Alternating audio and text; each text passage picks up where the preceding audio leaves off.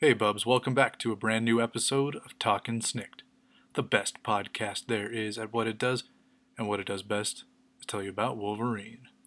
I'm your host Ryan. Today we are continuing our September theme of Canada Revisited featuring Alpha Flight, although this week we aren't necessarily looking at one of Wolverine's crossovers with Alpha Flight, but rather we are looking at Wolverine's early days and his ties to both Department H and Weapon X.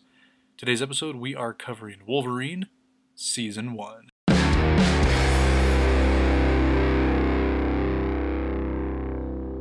So back in the early 2000 teens, Marvel decided that a lot of its Silver Age continuity, a lot of its 1960s up until about 1975 or so, needed to be updated. A lot of those origins needed to be retold, but not like Ultimate Marvel retelling where it was just we're going to make it as if these characters were becoming these characters in present day 2000s and everything's going to be dark and edgy and written for sad angry teenagers, but rather we want to make it appeal to the mass audience, someone that would watch a show on a network sitcom kind of deal. And we don't necessarily want to update the origins. We just want to retell the origins, take out a lot of things that some fans find to be outdated and even offensive from the Silver Age, and just kind of replace that with modern day ideals. It worked noticeably on X-Men Season 1, where they kind of pump up Jean Grey's role. I believe that X-Men Season 1 from Dennis Hopeless, which was awesome, by the way, I think they covered the X-Men's first adventure against Magneto.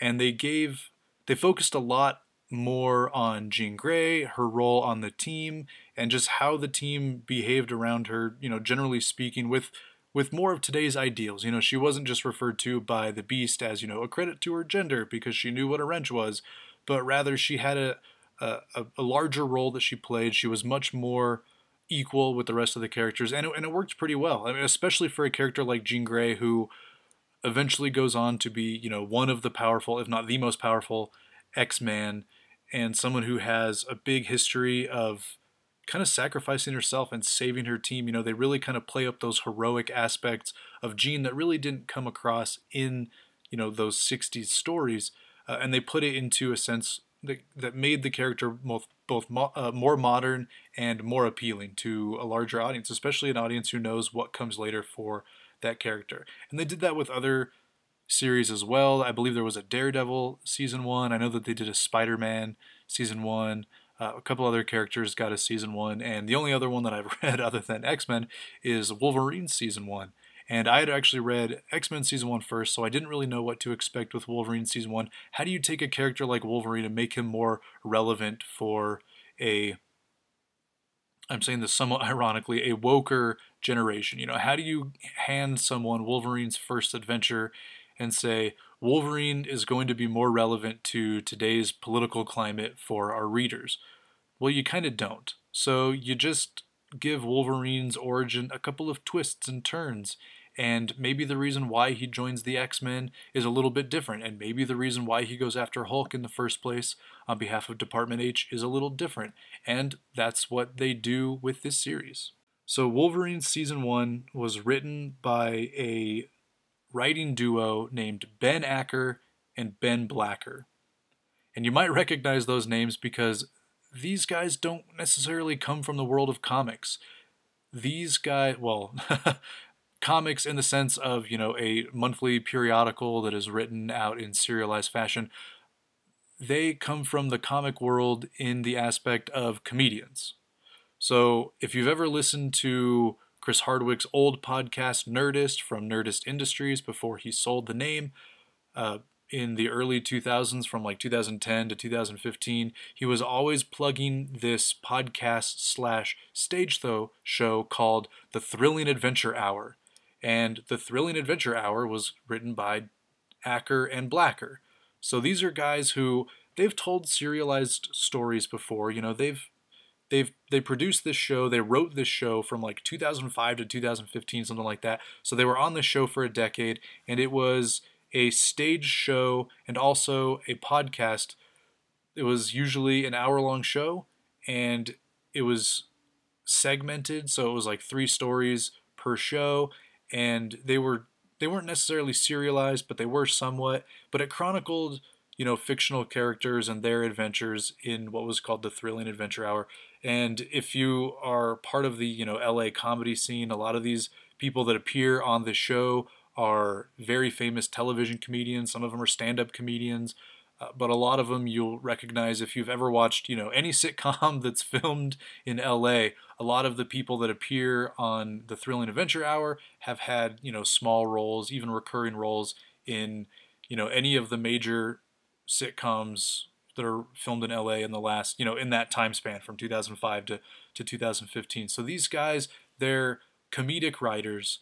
They are writers that have been telling serialized stories, or at least recurring stories. They've covered recurring characters, and they are the writers who are tabbed for Wolverine season 1. You'd think, all right, comedians, they'd probably be better set for, Deadpool or Spider-Man or whatever. But as you'll see as we discuss this issue, their take on Wolverine actually works pretty well. And partnered them up with Salva Espin on art, with Cam Smith, colors from Jim Charalampidis, I'm probably mispronouncing that, letters from VC's Joe Caramagna, and a cover artist in Julian Totino Tedesco. In a story coming out in June of 2013, we actually get a really great modern reimagining of Wolverine's earliest adventures. Wolverine Season 1 covers the period after Wolverine leaves the Weapon X program and up until he joins the X-Men in Giant Size X-Men #1. We get to chronicle that time in his life, pretty much from the point where he is discovered in the wilderness by James and Heather Hudson up until he agrees to join Xavier's X-Men team. So I like the artwork here. I like the story, the pacing. If you read it on Marvel Unlimited, it includes a 20-page backup story that is a lead-in to a different story, so we're not covering that. We're just going to cover the 120-odd pages of this story, which is about the equivalent of a 6-issue arc. So think of it as a 6-issue arc retelling pretty much, Wolverine from the time he leaves Weapon X until the time he joins Xavier's X-Men. So the story starts off, we are in the Canadian Rockies. We can assume somewhere in Alberta. Wolverine always seems to end up back in northern Alberta whenever he kind of becomes a wild man in the Canadian wilderness, just because that is, where he has his roots. I don't know if it's familiar smells or what, but he always seems to wind up back in that area. So I'm just assuming this is where it takes place. There's nothing here to let us know that this takes place, where this takes place, but we can assume it takes place in the Canadian wilderness. So the story starts just this beautiful mountain landscape. There's like a little pond or a lake. There's pine trees all around and mountains in the background. They're, snow-capped mountains. There's snow still on the pines of these trees. And there's a deer drinking from this lake. And there's this wild man who's half naked that's kind of coming up to hunt him. And then the deer kind of gets spooked a little bit, and we see that before Wolverine is able to attack the deer or hunt the deer, he is attacked by the Wendigo. So Wolverine gets attacked by the Wendigo, this deer runs off, and it actually crosses paths with James and Heather Hudson. I'll probably just refer to him as Mac from here on out, because that's usually what he's called in the pages of Alpha Flight. So Mac and Heather are, backpacking through this beautiful fall or possibly spring in Canada. Like the trees are green and the grass is green, but there's still some snow. So I'm assuming this is like maybe April or May, where spring is in full bloom here, but there's still a couple of snows that will fall here and there. At least that's how the weather is in the Canadian Rockies, in the Colorado Rockies. But I'd assume it's probably fairly similar up in the Colorado Rockies, Canadian Rockies as well. I'm not having a very good day here, am I? I'm stumbling all over my words. So, listeners, I'm sorry. Obviously, this is going to be a slog to get through, so thanks in advance for hanging in there with me to go through this awesome Wolverine story. So this deer gets spooked, it runs away, and it runs really close to Mac and Heather, which in turn spooks them until they hear this large growling, kind of roaring sound, and they spot Wolverine in the battle with the Wendigo. So they kind of run up and they realize like, oh, that's weird. There's like this half naked man creature and he's fighting, what can only be the Wendigo. And, Wolverine slices him across the chest a little bit. It kind of knocks him down. And, the Hudsons are then noticed by Wolverine, but unfortunately they're also noticed at this point by the Wendigo, who like goes to attack them, but before he can get really close enough, Wolverine is healed and kind of fights back again, knocks him down. They have this battle. Eventually the two of them end in the woods, and the Wendigo is able to like get Wolverine down, and he starts eating him pretty much, like, ripping out his side and all that. But Wolverine, in like one last ditch effort here, pops his claws and kind of slices the Wendigo across his eyes. And then we get this really great pun as the Wendigo's running away, where he just yells like Wendigo. There's like 4 O's here. So a fun little pun from the comedy writers. But like up to this point, we're about 10, 11 pages into the story, and it's just your typical Wolverine story. So I like it. These comedian guys have captured the essence of the character, and so far they're telling a thrilling adventure of Wolverine. I should probably say that this wasn't the first time that Marvel has hired like comedians, especially like sitcom writers, to write comics, and it's not the last. Was it Brian Posehn has like a pretty decent run on Deadpool for like 20 issues, and then Paul Scheer, I think, comes in and writes a story. I forget what character he writes, but like he comes in and writes a story. We know that Scott Aukerman, I think that's his name, the comedian, he wrote like X-Men Black Mojo. So it's not the first time that Marvel has hired like comedians to come in and tell like a lighthearted but also heartfelt story for a particular character.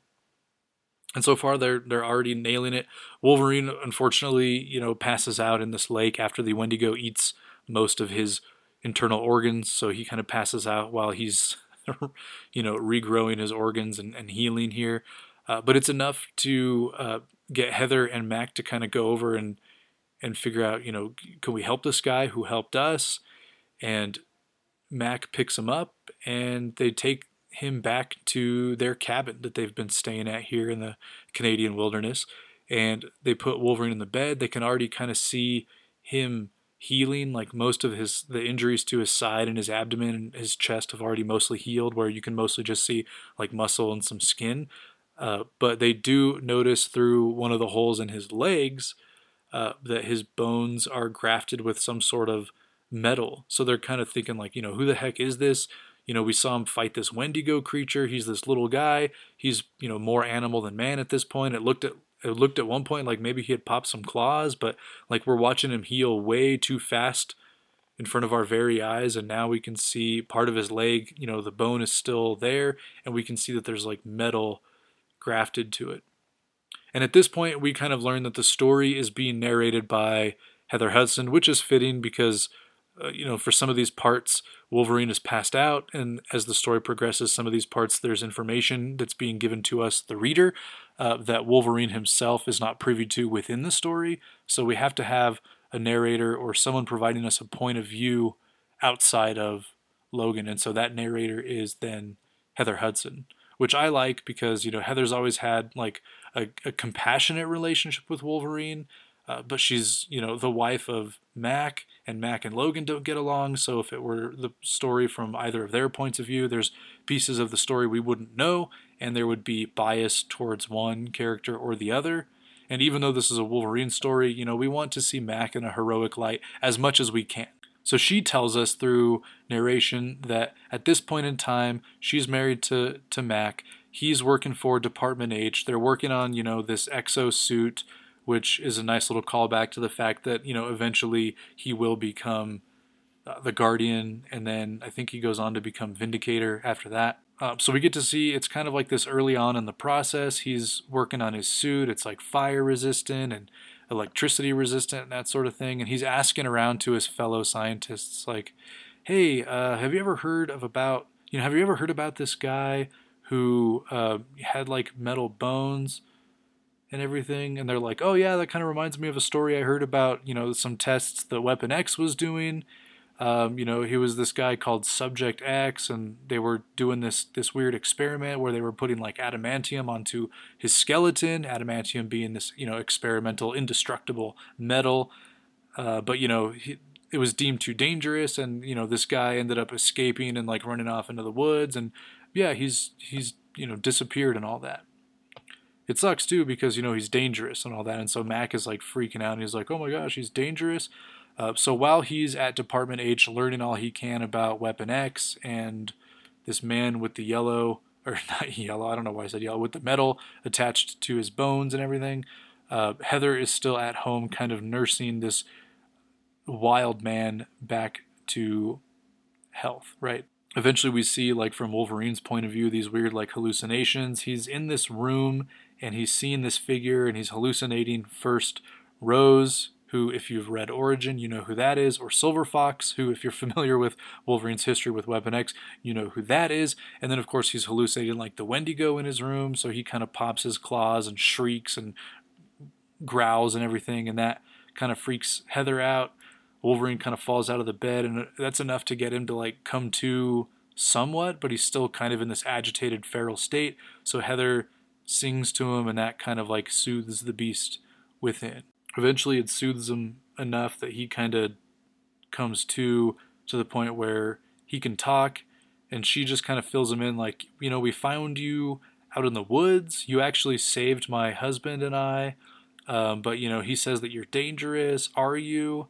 Wolverine's like, I'm not really sure. I don't remember anything. All I know is that I was in the woods, but I don't remember anything. But if your husband says I'm dangerous, then I probably am. But if he knows that I'm dangerous, then that means he must know something about me. We cut back to Mac, and he's talking to Department H's Director of Special Projects, a woman named Dr. Haddock, and he's like, hey, can I ask you some questions about Weapon X? I heard there was this guy that has like metal bones, but he's dangerous, and he kind of went out into the woods. What do I need to know about that? And she's like, it's this old program. It went defunct. It went bankrupt. It was kind of being run concurrently with the project you're working on, Mac, which is, Project Guardian. It was, Canada's version of Super Soldier, someone that would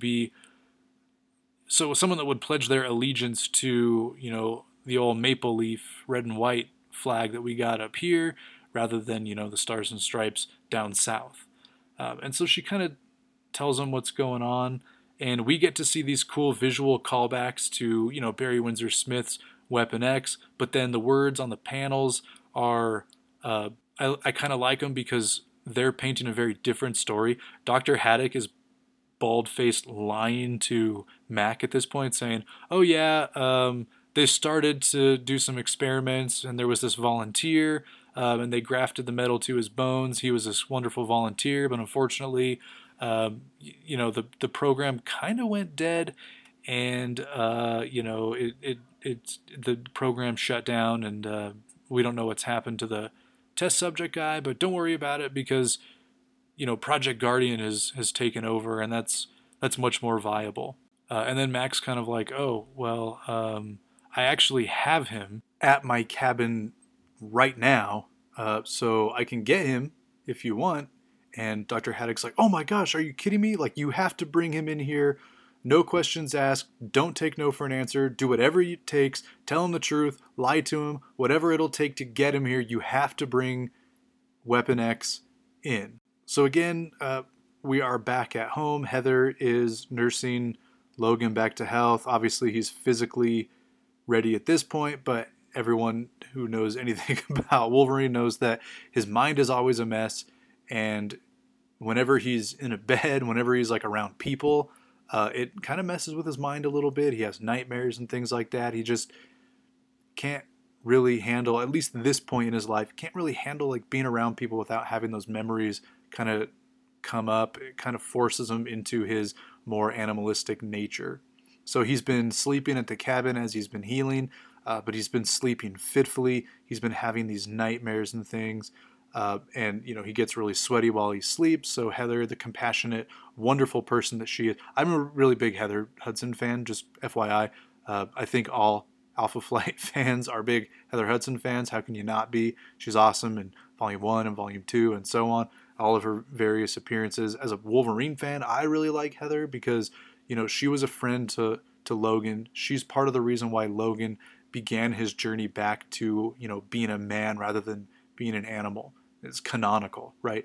This story kind of just a hair outside of continuity, but it takes a lot of its cues from canon, and one of those being the fact that Heather is so compassionate that Heather was really Wolverine's first friend, Logan's first friend, after he kind of comes back to the world of man after he escapes from the Weapon X project. So she's here, she's nursing him back to health, she's kind of wiping the sweat from his brow as he sleeps, and he grabs her arm and wakes up, and he's like, "Oh my gosh, I'm sorry, I didn't mean to hurt you, but I'm not a house pet. You're liable to get scratched if I stay."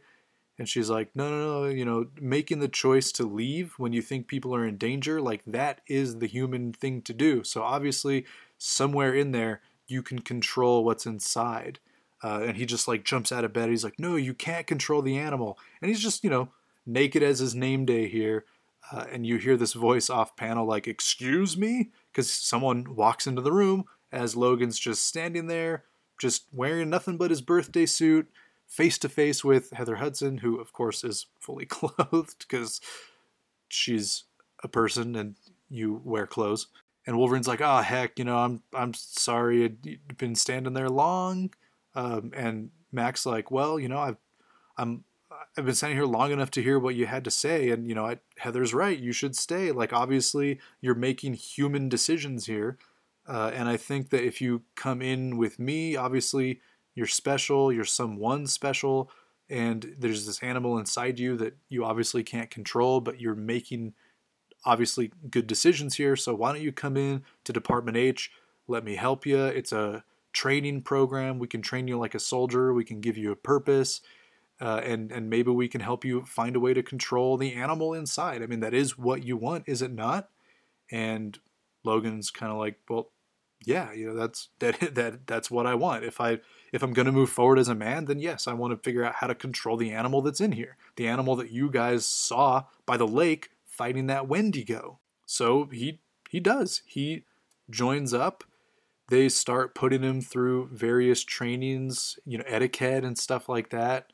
What was it called? Was it like cotillion or whatever, where you go through the classes where you learn like manners and stuff, how to like pull out the chair for the lady and push it in, and which dinner fork to use, and the proper grammar, and how to ask to be excused and whatever. So like they've got him going through that. He's like at this fancy restaurant with Heather. He's wearing like a vest and a bow tie. He's got his hair all slicked back nice. He kind of does a little mermaid thing here where he picks up the fork and kind of uses it to comb his hair, because honestly there's like 9 forks at the table, and why does a human need so many forks when 1 fork will do? I mean, I don't understand, like, at fancy restaurants, they don't just hand you a spork. Like, does using different flatware or silverware or whatever, does it really make it that fancy? Like, do I need to use this small fork for my salad and this big fork for my steak? Like, if I'm eating a salad and then I'm eating a steak, you'd think that any fork would do. And the fork that you could use would be interchangeable, or, the same fork even to eat the salad and then move on to the steak. I don't know. Is there a reason behind that? Is it like the residue of the salad dressing will ruin the flavor of the steak? Is there like a manly reason behind that? Or is it just like, hey, let's have 9 forks to confuse every... There's probably like affluence, right? Like you could afford to have that many forks, so it's proper. I don't know. I'm going out on like, this is a big left turn. So sorry, listeners, as I ponder about the meaning of the various forks at the proper dinner table. Anyway, they're here, they're at this fancy dinner, and then kaboom! Right, there's this explosion, the wall breaks in, and some bald dude in like obviously a villain suit walks in, and he's got all these like weird like ninja militia looking guys that kind of walk in. They look like Stealth Foot Clan from like the 2003 Ninja Turtles cartoon. If you've seen that show, you know what I'm talking about. If you haven't, just picture like the Foot Clan, but then as instead of ninja weapons, they just have like automatic weapons that like a terrorist militia you would expect would have, and then just like a black mask with like green eyes. So they walk in, they start firing up the place. They're stealing from the diners and what have you.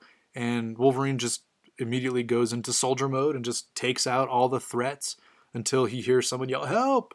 And it finds out that, like, the terrorist leader guy has taken Heather hostage, and he's like, "Sorry, bub, I'm a sucker for redheads." And so Wolverine's like, yeah, this ain't happening on my watch. Heather is not getting kidnapped when I've got these friggin' claws and I can kill everybody in this room. So he does that. There's this one panel here where he's standing on a pile of dead terrorists, right? And he's got one of them and he's kind of holding him around the neck and he's slashing up this other guy. And it's really cool. He has like, there's like this, the panel is red and he has like this flashback to Weapon X program, because this happened in Barry Windsor Smith's Weapon X. And then the panel immediately changes and it's just like present day again. And it's just the same thing, only instead of Weapon X goons and scientists, it's just the black suited terrorist guys again. I thought that was a really cool touch, just like this one random little panel, just the one kind of Berserker Rage flash. It's not a normal panel that's like all covered in red. It's just, there's a page, there's 5 panels, action, flashback, action. I just thought it was cool. It's like page 28 or so of the of the story. Maybe I'll tweet out on Tuesday. Maybe I'll tweet out like a little shot of this. I just thought it was pretty cool. So anyway, Wolverine's, he's cooking all these fools, and the bald guy takes Heather outside. There's like this helicopter, and he's about to get on the helicopter. The guy's too far away, so Wolverine has to improvise, and he throws the dinner fork at the dude like it's a ninja star and just hits the guy in the eye, and the guy falls down, and it's immediately his face starts to kind of like short circuit, and someone off panel's like, well, that was a waste of robots. And then another person off panel says they're training robots. This is precisely what they're for. And we can see that this whole thing is actually being watched on camera by Mac and Dr. Haddock. And we kind of learn that this has actually been like a bit of a training exercise, like, will Logan save the girl? Will he not? And then, of course, we get another one of these like Weapon X. These are awesome. These like Weapon X flashbacks.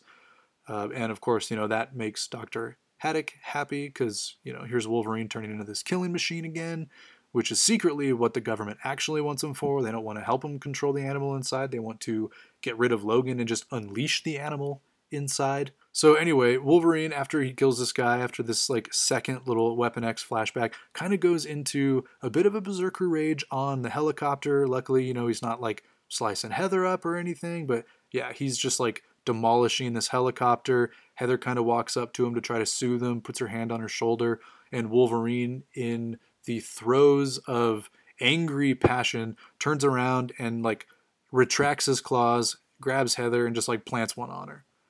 And of course, that's enough to really make the old-fashioned Mac angry, and he comes running in his Project Guardian suit. It's not quite Guardian as we see him in Uncanny X-Men 109 when he first shows up to drag Wolverine's filthy butt back to Canada, but it's getting there, right? Like, obviously this is before Wolverine ever joins the X-Men. He's a part of the X-Men for quite a while until Mac finally comes down to the US to kind of drag him back. So let's assume maybe like 6 months or a year or so have gone by since Wolverine leaves Department H and joins the X-Men, and obviously we're not even at that point in the story yet, so maybe about a year out from the Guardian armor, but it's pretty close. It's red and white. It's got the motif going on.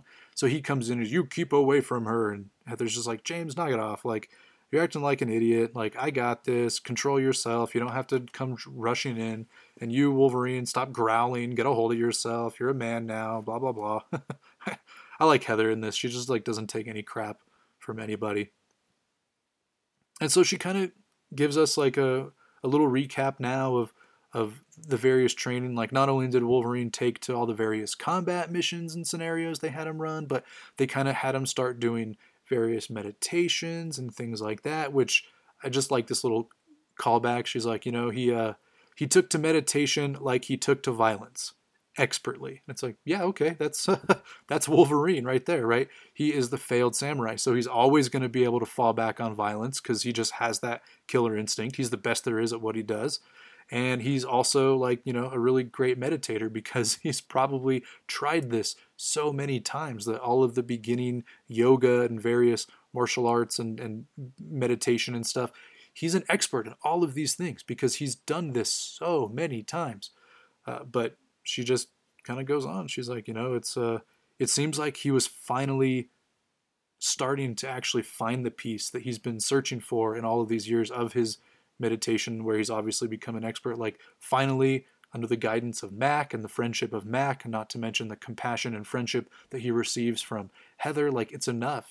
And the willingness, right? And the desire to control the animal, to tame the animal inside. He's finally starting to actually taste the inner peace inside that he's been looking for. And of course, that means, all right, cool. Now that he's at the most control he's ever been as a human, maybe we can now run some more tests and some more diagnostics and figure out, why he is such a good healer, like the depths of his mutant abilities and stuff. And so she puts him down on this medical thing, I guess some sort of like an open air MRI. I mean, obviously that technology doesn't exist in real life, but it's similar like that. It kind of reminds me actually of the scene in X-Men, where the movie from 2000, where Jean is like putting him into that machine and like the lights are coming on. It's like that, but it's like open air. But it's enough. He's strapped down. He's got these sensors on his skin. There's all these technological contraptions on and around him, and we start seeing more of these like Weapon X flashbacks. You can always tell when it's a Weapon X flashback, which I love here. The background and everything is shaded red, but then Wolverine has like this white aura around him, and he's shaded in like a light gray. So he stands out, so that you can see that it's it's a flashback. It's not real, but I don't know. I like the art. Salva Espin's art in this is actually really good. Like, it's kind of cartoony and it's very much comic book art thanks to the coloring. But as far as like the art itself, I actually really like it. Like, it really works for Wolverine. They got the proportions down right. And some of the art choices here on these panels are really fantastic. Like, all of these little flashbacks are awesome. I really like them a lot. But like I said, it's enough to kind of get him these flashbacks, and it kind of kicks him into this scared berserker rage. We just see this panel, it's all red and just says snicked. And then the very next page, he's outside of some military looking hangar, and he's like covered in blood, and he doesn't know where he is, and he just hears this sound, like this ringing sound, and he kind of looks up and he sees Mac is wearing the armor again, and he's just flying right at Wolverine, and he just like flattens Wolverine. He just pancakes him right here on the asphalt and just shocks him with as much voltage as he can possibly output from his suit, and he's just yelling, "You nearly killed her!" So it's like, oh crap, Heather was doing some experiments, and obviously he lost control. But Wolverine doesn't like being attacked, and even if he's processed that he nearly killed Heather, if he's feeling guilty about it, not quite yet. And he kind of takes on Mac. They start fighting. I like at one point Mac knocks him like into this building, and there's like a drinking fountain in there, kind of like in a school hallway. And Wolverine just like grabs a drinking fountain and like throws it at Mac, who dodges it and then like electrocutes him again, and then eventually punches him through another wall. They end up on like a gun range. Wolverine grabs like a firearm and he's shooting it at Mac, and Mac has this pretty decent force field, which again, I like I like the early it's like a throwback to Mac's like original suit, but then there's all these like throwbacks where you can kind of see the prototypes, like, all right, it's a big bubble as a force field, as opposed to like the force field that's like skin tight that he has is like in the Guardian armor. It's kind of like the difference between someone like Hal Jordan as a Green Lantern as opposed to like John Stewart as a Green Lantern, where it's like one of them has like a big ball around them, and the other one it's just like kind of like a second layer of skin. But the force field stops all the bullets, and then he just unleashes again with more electricity. So he keeps hitting Logan with all these things of electricity. Now they're out in like a parking area, some sort of like a corral where there's all these jeeps and stuff like that. But you can kind of see there's like this brown liquid underneath like all these jeeps, and there's Wolverine standing like at the very edge, and now he's got something in his hand, and he kind of gets Mac to land. And as soon as Mac lands, Wolverine just like fire. It turns out it's like the gun still. So Wolverine like shoots directly into this like gas, this just big puddle of gasoline, and like all of the Jeeps explode. And it's enough to at least finally knock Mac for a loop. Wolverine kind of gets in close, puts like the signature where he's got the two outer claws popped around either side of the head, and he's like slowly popping the middle claw towards Mac's head. He stops himself and he's like, unclench, breathe. But before it can go any further, Dr. Haddock finally arrives on scene in a Jeep that hasn't been destroyed, and she's like, stop, you idiots, like, stop fighting, she's alive, Heather's fine, she's gonna make it. And that's enough. Like, all right, Mac and Wolverine don't have to kill each other. Heather's fine. Like, it was a near miss, close call, but she's all right. So they go to visit her, and I just like this nice little touch. There's like just a few little band-aids on Mac's face, not a scratch on Logan. Perfect. And so Logan's like, I gotta leave. I'm so sorry I did that to you, Heather. Obviously, I'm still not ready to be, among people yet. I gotta leave. And Mac's kind of, at this point, Mac is like, feels that Wolverine's overstayed his welcome. He's more trouble than he's worth now at this point.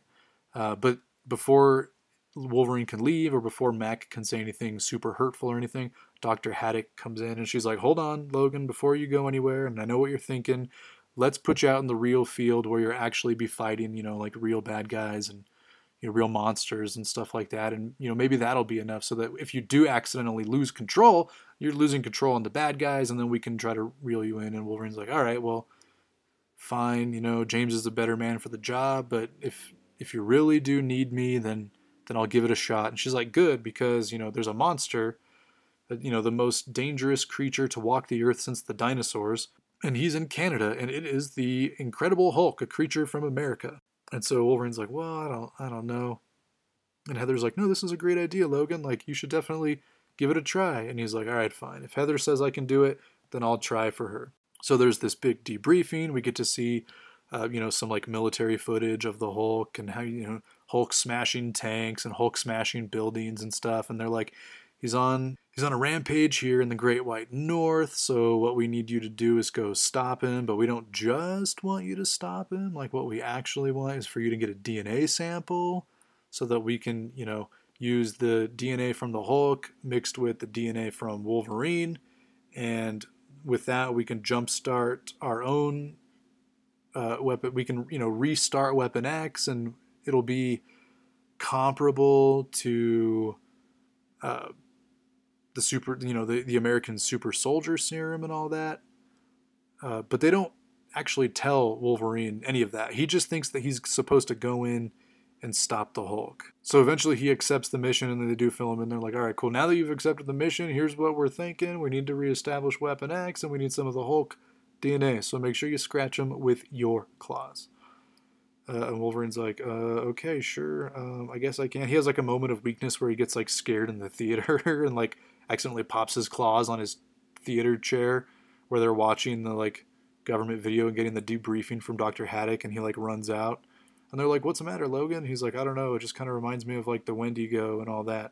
And so Heather's like, it's cool. You got this. And Mac's like, I don't think so, but whatever. It's fine with me. If he goes out there and the Hulk kills him, then good riddance. But, if we're going to send you out there, then I guess you better gear up. So let's get you a costume. And then we get to see the fun little moment here where Wolverine gets to put on his classic blue and yellow suit with like the whiskers and the small little eye things. Which is cool. I like it, and Heather kind of makes the funny remark like, well, hey, if superheroing doesn't work, then you can always be a Michigan hockey mascot, kind of like a wink to his name Wolverine, because, the Michigan Wolverines, who are blue and yellow. Anyway, Wolverine's like, no, it's cool, because if the Hulk smushes me, then, you'll be able to find my body. And that's it. They're like, all right, cool, Logan. Well, you know the mission. You got your superhero costume now, so we're gonna fly you over and we'll drop you down. And then we get to see just a couple of panels and stuff of the battle and their version of it and everything. And eventually, Wolverine is able to slash the Hulk. He gets the DNA sample, but before he can really like call for extraction and everything, he does go a little berserk and stuff against the Hulk because it's the Hulk. Like once you're in the field, if you're testing yourself against the Hulk and you're holding your own, and you see that you maybe have a chance to beat the Hulk, you're gonna want to go for it.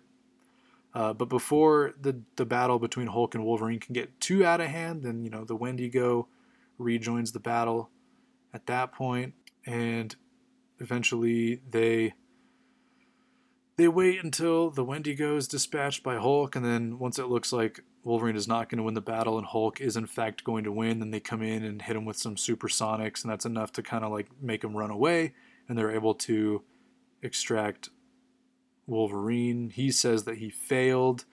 Max says he didn't because he did retrieve the DNA. Of course, we know that what Wolverine means by he failed is that he did give in to his berserker rage a little bit. I mean, not a whole lot, but a little bit. And for him, that means that he failed. So even though he actually didn't fail his mission, he did in fact fail his own personal mission. Anyway, he's kind of realizing he's like, I'm not the best fighter anymore. Like if I'm not in my berserker rage, then I care about people, and like I can't be as ferocious as when I'm in my berserker rage and still be in control. So it's either I'm not good enough or I'm out of control. And so like Dr. Haddock at this point is kind of disappointed. She's like, well, we need someone to like push Wolverine over the edge already, because we don't care about the man. We just want the weapon. And so she brings in Sabretooth. That's right. You can't do Wolverine Season 1 without Sabretooth. I mean, it's not like Guardian and Hulk and Wendigo are Wolverine's biggest villains. He has a history with Sabretooth, of course. Anyway, so Sabretooth joins the team. Wolverine doesn't remember him at first. Eventually he does remember him. They do some training and stuff. At one point they actually like poison Wolverine and lock him in like a cell, and they try to use Sabretooth to goad Wolverine into becoming berserk and staying the animal again, because Sabretooth is like, hey, this is what I can make him do. But it unfortunately, it doesn't work. So Wolverine's in this cell. They're thinking of getting rid of him. They're like, you know what? We don't really need him because we can use Sabretooth. There's a lot of story here that I'm kind of skipping over a little bit, just because the podcast is going to run long, and we're already pretty familiar with Sabretooth and Wolverine's history together. It's not very positive, but this story, Sabretooth is just kind of here to try to goad Wolverine into becoming the animal again. That's all really that we need to know. Eventually, Heather decides that she doesn't like what they're doing to Wolverine anymore. She doesn't think that it's fair that they have him locked up like some sort of an animal. Like she gets wind of what's going on with Dr. Haddock and Sabretooth. So she actually springs Wolverine from his cell and like tells him like, this is what I figured out what they wanted to do. They're trying to use Sabretooth to trick you into going back into your berserker rage, because apparently he's this big fighter who's vicious, and he claims that he has this history with you and that he can kind of get you to go berserk and become the weapon again, and I don't think that's fair with all the progress you've made. I care about you. You're my friend. So she springs him from the cell and like lets him run free. So he does. Wolverine's like, all right, peace. See you later. And he skedaddles, and they're in this briefing.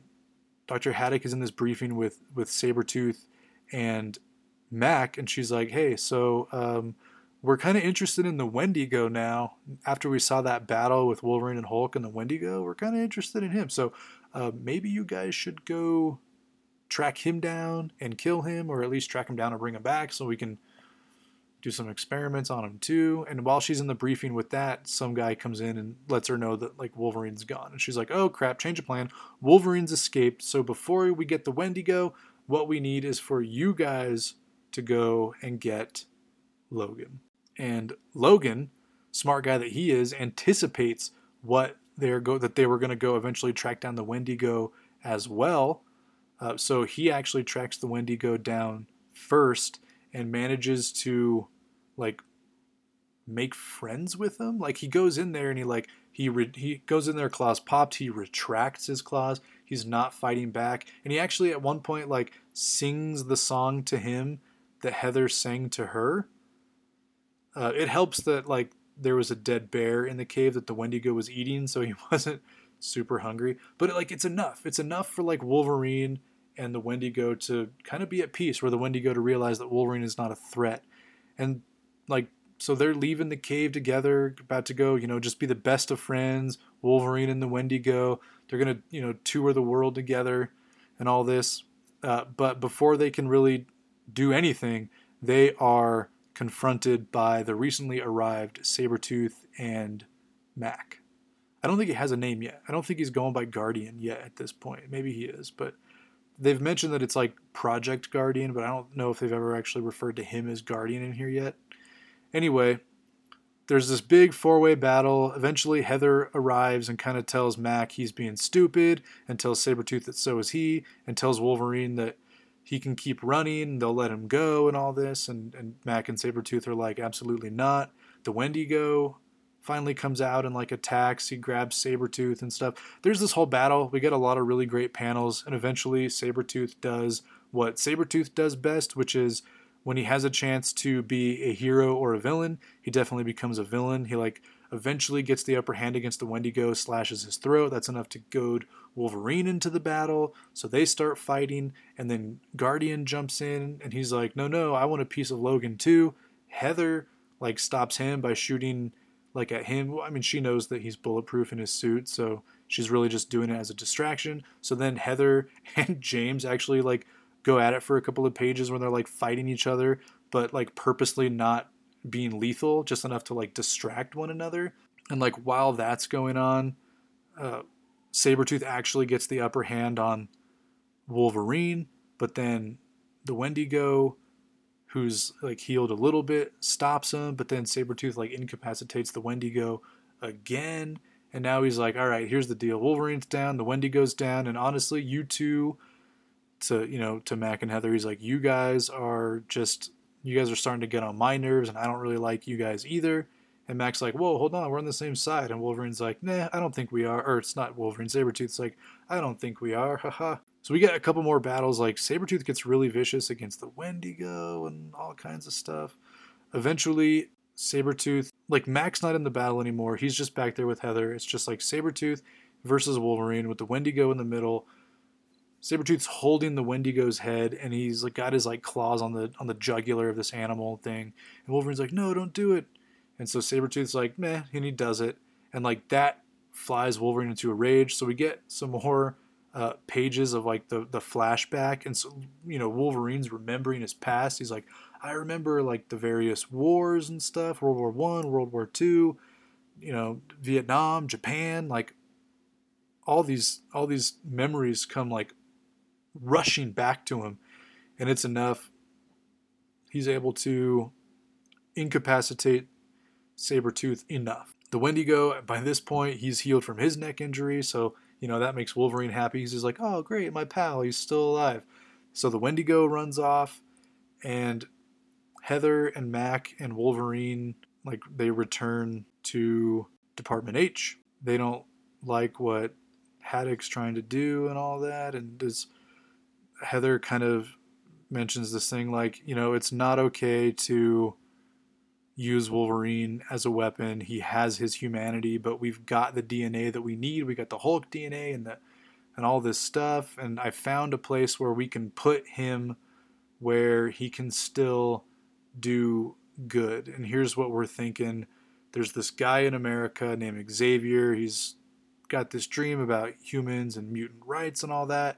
And that's when Mac comes in. He's like, and I have an idea, because, there's mutants here in Canada, and there's also regular people that just want to do right by our, home and native land. So let's get this thing, they're going to be patriots. Their desire to do good for Canada, it's all there. So here's what we're going to do. Instead of Weapon X, let's do Project Alpha Flight. And like, then we come to the last 2 pages of the series, of the story.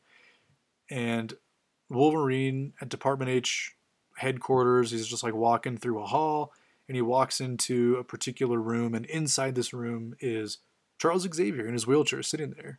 And Wolverine's like, are you my appointment that Heather set me up with? What are you, like a psychiatrist?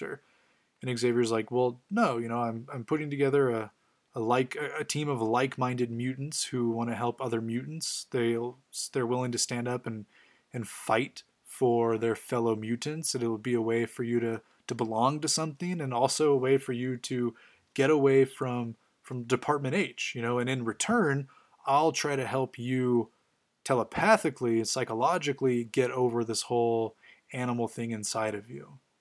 And so it ends with Wolverine agreeing. And that's it. I know that I cut a lot of the Sabretooth interactions out, particularly in that last battle. Like, my description really doesn't do it justice. It's really good. The artwork's really, like I said, the artwork's fantastic. Like, it's very comic book arty, but it's also very good. I really like the pages of like all the various flashbacks and stuff. Those have all been really cool. So that is Wolverine season 1. And I thought it was awesome. Like, there's just a couple little tweaks here and there as to like the early days of Logan, and especially how he comes to be with Xavier. Like, obviously him joining Xavier at the request of like Heather Hudson doesn't really jive with Mac going back down to the US. So it probably would have been better if it was like Heather setting him up with psychiatric meetings with Xavier, and then Xavier coming back like a second time and being like, hey, we made some progress. Why don't you quit Department H and come to Canada? And then Wolverine's like, you know what? Heather's done so much for me here, but there's nothing more she can do. That's a good idea. So then it was Heather that hooked him up with Xavier. So she got to be the compassionate hero, but then it would also jive up. But otherwise, like, I like all the other tweaks and stuff that they give here and there, like the little added aspect to Wolverine's mission to not just stop the Hulk, but to get some Hulk DNA and stuff. Really good. I know that it's on Marvel Unlimited, so Bubs, go check it out. It's about 120 pages long, so it's like the equivalent of about 6 issues, give or take. It's really good. I do believe that it has been, it was released as a trade. So if you could track that down, if you don't have Marvel Unlimited, then I definitely recommend that you do, because it's really good, especially if you're a Wolverine fan and like the early days and his Canadian ties. I know that this was Canada Revisited featuring Alpha Flight, and Alpha Flight was only briefly mentioned there at the end, but it is Department H, and it is Weapon X, and it is James and Heather, so there's that. So fun story to talk about. Bubs, thanks so much. Stay tuned next week where we are going to cover, I actually haven't decided yet what other story I'm going to cover, although I do have an idea. Unfortunately, I'm not going to give you a hint since I'm still on the fence, so just stay tuned to Twitter next week for a preview of what's to come.